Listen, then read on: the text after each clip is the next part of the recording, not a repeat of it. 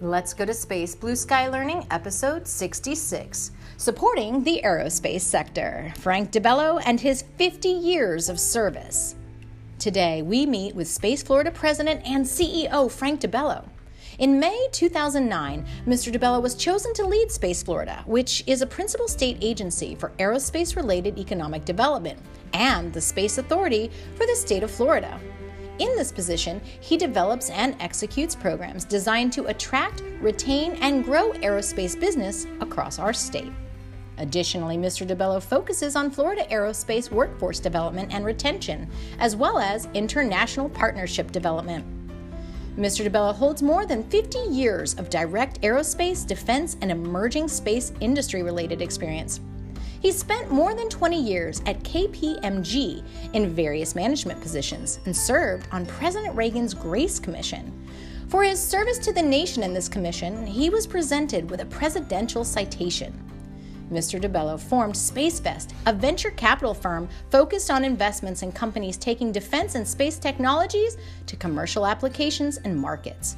Prior to Space Florida, Mr. DiBello served as president and CEO of Constellation Communications International, and he was the president or CEO of Florida's Aerospace Finance Corporation.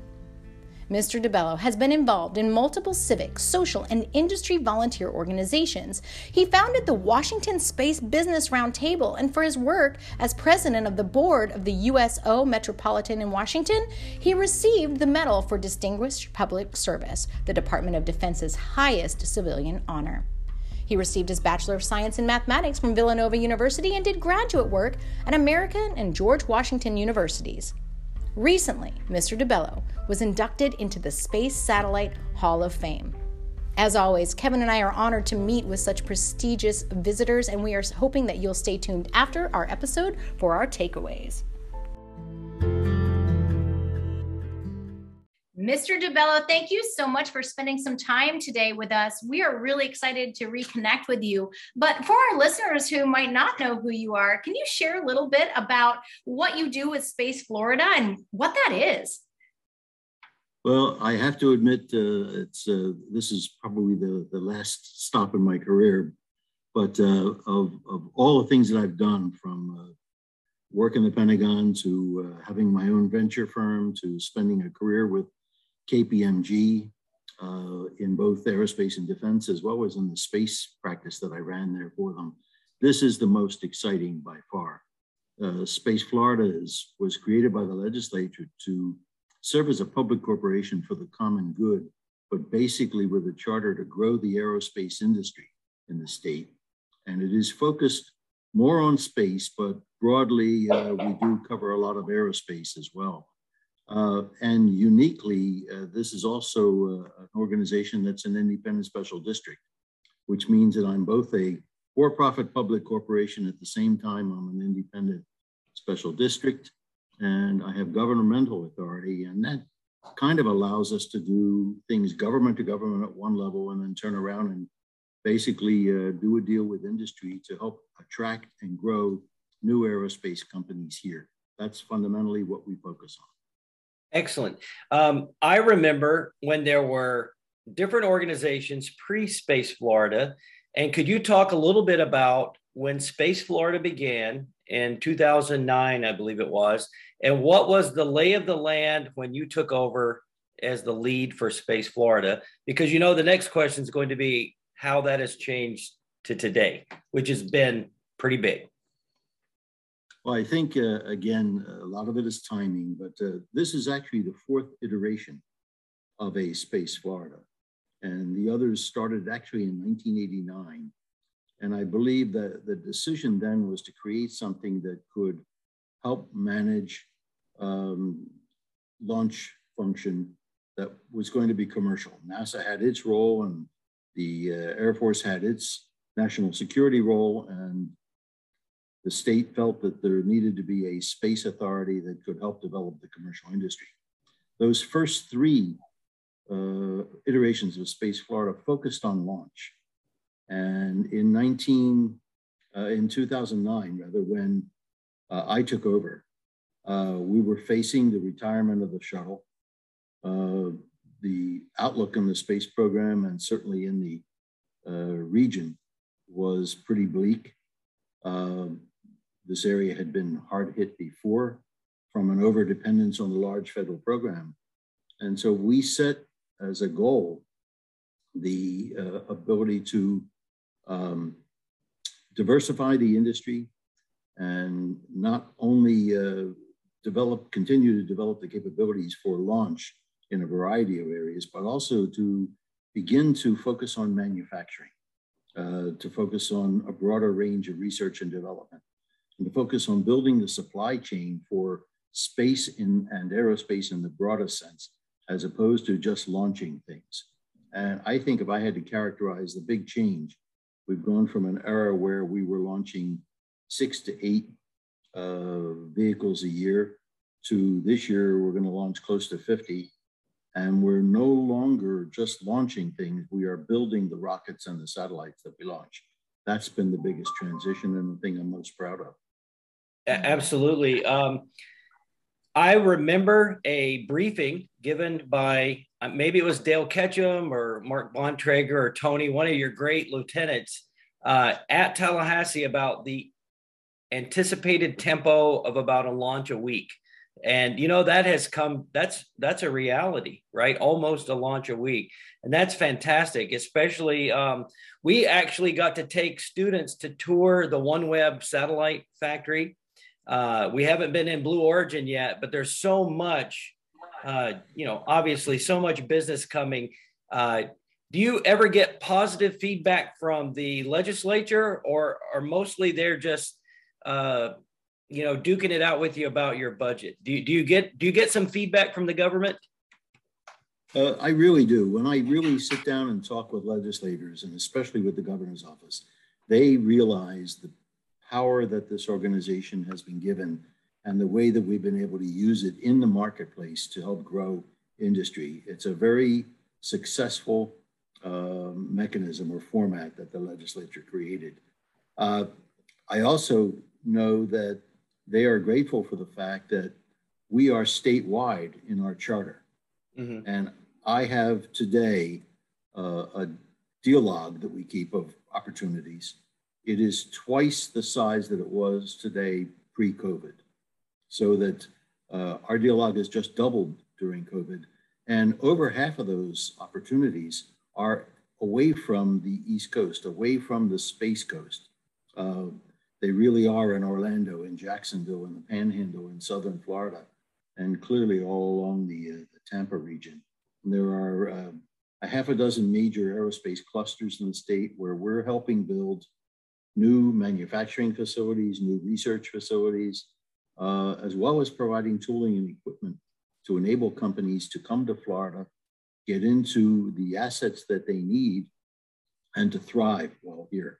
So we get positive support from the legislature. There's always a little bit of duking it out of our budget, but that's just the way that Tallahassee speaks.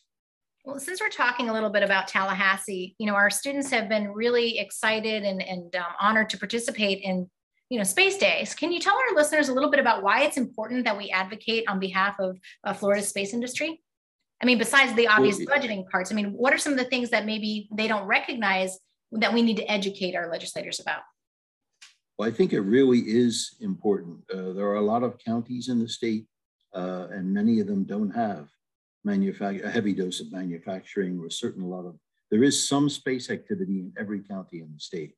But I can tell you that the major areas, they understand what Space Florida does. There are a lot of legislators that don't.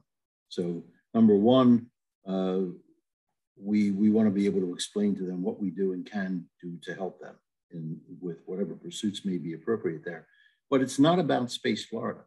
It's really about growing the aerospace and tech sectors in their counties. And that is something that every county wants to do. And that is where we also fuel the imaginations and the skills interest in our young workforce. So it is very important that we continue to advocate about space and aerospace, which are horizontal industries and have a broad array of capabilities within them or disciplines within them. And that represents a wide body of academics pursuits for students who may not necessarily apply in electrical engineering to do design of circuitry, but there are all kinds of other things that electrical engineers do or with mechanical engineers. And so we want to be able to convey to the legislature the importance of the aerospace sector to the well-being of the economic well-being of the state. Yeah, I'm thinking about, Kevin DiMarzio of Redwire is one of our friends, and we podcasted with him. He's in Jacksonville. I love the Florida-Israel partnership, the venture where companies can pitch and work with the companies there. In fact, a biomedical engineer, doctor at Moffitt Cancer Center over at Tampa, is working on microfluidics, and we're hoping to work with them as well. So as our students are trying to do biological type aerospace, we are actually reaching out to some of the folks that are directly related to the business that you've done here all over the state. But I think about Jacksonville, Tampa, Orlando, and the Space Coast, just right off the top of my head. So we are recipients of the good work that you're doing. It actually is finally trickling down to even our students that are as young as 10 or 12 years old. Well, I'm delighted to hear that, but I also see it when I travel around the state. And I try to visit with schools in different parts of the state and not just talk about Space Florida again, but to talk about the potential for their future in aerospace and the STEM fields. And they all have an interest in some aspect of STEM, but today, the real exciting things in technology are occurring along the edges. And so no matter what discipline you're in, you have multiple facets to spring away into a wide variety of industry applications when you graduate. I'm just thinking about your space life sciences building and the high-tech agriculture, right? I think that's one industry that Florida can really make a mark. And our proximity to Space Coast and so much agriculture, that just stands out to me as another area. I completely agree. The space environment is giving us the opportunity to understand agriculture and the way plants behave in vastly different ways, which help us improve productivity here on the ground, or crop yields here on the ground. And the Israelis, you're right, have done some wonderful things with knowledge of different modes of irrigation, as well as how to understand how plants accept nutrients. And that has really helped make some advances in food production. Since we were talking about students and the importance of education and helping students to realize what potential lies in the industry, we recognize one of the things that our students talk about a lot is, the pipeline, the leaking of the pipeline, the graying of the workforce. What do we need to do more as educators, or even at the district level or even at the state level, to do something about that issue with the pipeline? I guess there's no easy answer to that, but I'm a big believer that the more we create in students an understanding of what the job environments are like on the outside, how the tools that they study are being utilized to better mankind in some way, whether it's to make a product for a company or to truly improve some process. And you have to presume that every product that's coming out is improving something within their market, or they won't last very long in the market. But the more students can see that, and the earlier that they can see that there's a connection between even simple math and higher levels of education, and then application out in the marketplace, the more excited they're going to get, because it's their future. And in the past, I don't think we've done as good a job in helping young students understand what an architect does and what an electrical engineer can do, or what various fields of subdivisions of medicine can do. And that is one level of effort that I think really would have some payoff. Another is what I call intimacy between corporations and the academic or talent supply chain. The more that industry gets involved in working with educators to help students understand the connection and to understand what companies are looking to hire and what the environment is like, the better they're going to feel about the supply that's coming out of the academic system. And the easier it's going to be for us to retain a lot of our talent supply chain product here in the state, as opposed to losing it to other states. Right. Well, what I can tell you is Sean and I have worked really hard in the last, let's say 6 years to establish a real aerospace education foothold here in Palm Beach County. And I can tell you that Jim Moss of Aerojet Rocketdyne has been a really good supporter. Dr. Andy Bernhardt at Sikorsky. We've had supporters, good supporters in the county. And now we have students that are in Tampa and different places in the state and even other states. And we really do believe that, companies talk about the workforce that they need, and we're trying to connect with them. We're at that place you need to invest at the middle school. Once they're in university, it's almost too late. We need to get them earlier in the pipeline, because we can have a more diverse pipeline and we can have, I think, a higher quality product at the end. But I do want to shout out we've gotten really good support in the county. We've been able to broaden and actually work with some kids that would never get a chance to do aerospace if we weren't meeting with them. So we would like to encourage you in any way that is appropriate to help us. Let's identify the companies that want to really invest in STEM, and let's help them find a good place to put their resources. I can tell you from my experience, especially with a lot of the newer companies that we're bringing into the state, and these are new entrants into the market. You mentioned one of them is Redwire, but there are a number of others that are like that, and they understand, and they are perfectly willing to invest in the middle schools and even earlier, but to get young people involved, whether it's in thinking about what satellites can do or helping design satellites that, with some assistance, that can eventually be flown. We're trying to focus on generating more flight opportunities, or what I'll call satellite and educational kits that can be used to get more young people involved in understanding satellite technology and what can be done with it. And to understand that the satellite is a device, but what it produces is either an image or data or something that has the potential for significant value. And in the future, we're going to see an economy in space that comes from all of that. And that portends also a bright future for a lot of these young people if they can have their eyes opened to the future that's there. Right. And as you may know, we were selected twice by NASA for the CSLI, the CubeSat Launch Initiative. We just signed last week our first contract, self-funded, for our first hosted payload.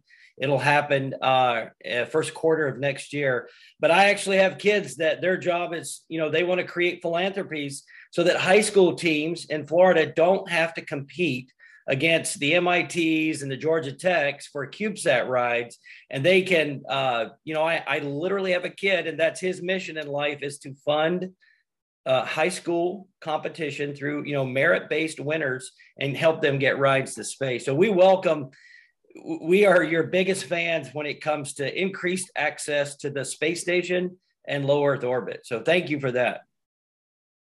Well, one of the very exciting things, Kevin, I will say that I see happening in this next decade is that there are going to be a whole host of new launch vehicles and a whole host of new destination hardware that is put into orbit that would welcome, whether it's on a satellite or on a platform for doing research or for conducting experiments, but they welcome the opportunity to fly some of these payloads. And our hope is to dramatically increase the amount of opportunities for student-driven satellite payloads for experimentation. And I don't doubt that educators, as that happens, will become more and more involved themselves in helping to guide some of that. But again, I think it's important that industry and our education profile get together like this to make a lot of that happen. We wholeheartedly support you. Want to pivot just a little? You have a innovation, like a forum event coming up on May 20th, I believe. that Space Florida is supporting. Would you like to share just a little bit about that event on May 20th? Well, I'm going to back up a little bit and tell you that one of our major objectives over this next decade, because we realize that just as the future of this industry depends on workforce capital, it also depends on financial capital. And so we have as a major objective to have Florida position and evolve over this next decade as a space capital state. And we're looking to bring major investors from all around the world, the major banks, insurance companies, and pension funds to Florida. As a way of attracting them, we started doing work with the Florida Venture Forum and with certain countries, their ministries of innovation and technology. And the Israeli program that you mentioned is a perfect example of a collaboration between the space industry there and the Ministry of Science and Technology and Florida. And we each put money into a pool and we give awards out to industry. Well, we're doing that with the Florida Venture Forum, which again is a body that is also interested in drawing attention to the growing body of capital companies that are here in Florida. And we do one or two aerospace related showcases during the year. And that one in May is a significant event that does allow, we get sometimes 80 to 100 companies that apply, 20 are selected. They're coached right through to the day of presentation, and then we give prize money to the best companies. But I believe that we are now close to $600 million that has been generated for the companies that have presented at these events by the capital community who see what they like and they put money into it. So it's really been a successful program. You're doing so many things well, because, you know, we've gone to Congress for years and said, you know, Florida used to be we put all our eggs in the we launch shuttles basket, but now we're in the we build satellites and build rockets. And that's fantastic. We were just at the Edison Awards last week. In fact, I'm going to go ahead and say we picked up a silver award, our first time applying to the Edison. And we really believe in the intersection of aerospace, entrepreneurship, and education. And that is the sweet spot. And you know, obviously we're big fans of yours. I'm just going to ask one question here. My last question is going to be, what do you see in the next 10 years as the priorities for the state?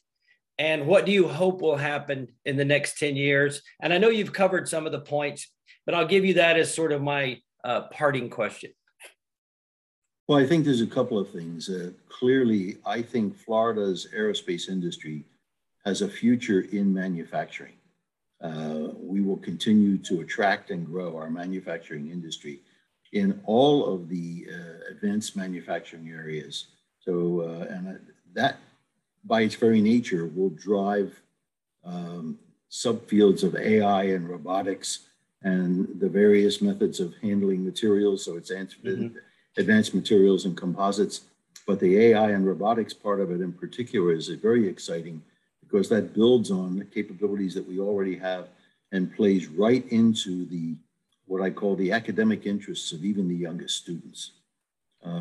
They start with gaming, whether it's, but they grow quickly into this. And so I think that the movement of the market will play right into the interests of our young people if we can be smart about connecting them. Another area is the emergence of an aerospace and space economy. And what I'm referring to here, we'll be introducing new platforms into our transportation system, whether they be autonomous vehicles, flying cars, air taxis, short haul eVTOLs and things like that. And that's going to require a whole raft of new, not only manufacturing, but thought process that goes into how we organize those, control the traffic, develop the sense and avoid technology and the rules of the road, and introduce those into our airspace so that we can have economic growth in places we hadn't even thought about. before, and that's going to have an impact on Florida. But the other end of it is up there in space, as Right. more and more companies go up into space to do research, or to provide, or to do manufacturing and create value, or to provide services, whether they're fixing satellites, refueling satellites, deorbiting satellites, cleaning up and doing space debris cleanup, or going up there for adventure tourism or for a variety of other purposes. The fact is that we will see companies and individuals going up there creating value and bringing that value back down to earth as an economic element that we want here in Florida. So it's an exciting time. I think you're going to see a lot of industry growth around those things. And I think we'll continue to learn how to use the knowledge and the space technology insights that are gained and apply it here on the ground in agriculture and other areas. That's a picture of what I see in the future. That's an amazing picture. And on our final note, we always kind of ask just a generic question about advice. So if we have some students who might be listening, parents, that if you wanted to encourage somebody to really look at aerospace, you know, as a career choice, what advice do you have for our listeners today? Well, I would have them look at aerospace clearly in the broadest sense possible. When I was a kid, I was fascinated with how you could draw a picture of an airplane on paper, and then there was a process to take that and actually build it out of metal and have it fly. And that whole process of how you get from one end to the other was fascinating to me. But today, when you look at aerospace, it's everything from advanced software to AI and robotics, to advanced materials, to avionics, electronics and propulsion systems, and it goes on. So we're dealing with a very, very broad industry, and that's true whether you're talking about space as well, which is very exciting. And the real advances, the real excitement is that in traditional degree programs, the real advances are occurring along the edges, where we look at AI and biology and nanotechnology, and the immersion of the two. And so it's opening up whole rafts of new fields, medical fields or science fields that are open to students. And I would encourage them to learn as much as possible about all of these. But the other key element of it, apart from seeing it in a broader context, is to have passion. Passion, nothing's accomplished without passion. And I am convinced if they can enjoy learning, enjoy the environment that they're in, and find things they enjoy doing, and pursue the things they enjoy doing, they'll have a successful career no matter where it is. I think that's a great place to stop. Thank you so much for giving so much to our audience today. We really appreciate it. And we hope to see you again in person soon. I look forward to that as well. It's good seeing both of you. Thank you very much. Well, this obviously, we think the world of Frank DiBello, and he has led an organization that has radically transformed the way Florida has done space business in the last 15 years. So, and I've been here the whole time watching it. So I'm one of his big fans. Yeah, I only had the opportunity of meeting him that one time, but I was just impressed with not only the knowledge that he has, obviously, over a career that is focused on aerospace, but just how much he truly seems to love what he's doing and how he wants to make an impact. So he's definitely just an interesting person to meet and certainly to interview as well. Right. And for those of you out there, if you happen to have a startup company or an aerospace company, we definitely want to point you to spaceflorida.gov. They have resources. It is their job to recruit and retain great talent in the state of Florida. So we are advocating for them. And of course, we're very proud to know Mr. DiBello and to have had a chance to speak with him. So want to let you know a couple of events coming up in October 28th and 29th. We are having a conference, our very first conference. It's called the SmallSat Education Conference. We're hosting it at Kennedy Space Center and the Visitor Center at the Center for Space Education building. It's in the northwest quadrant, just beyond the Rocket Garden. It is free for all middle school to community college students, teachers, and faculty and administrators.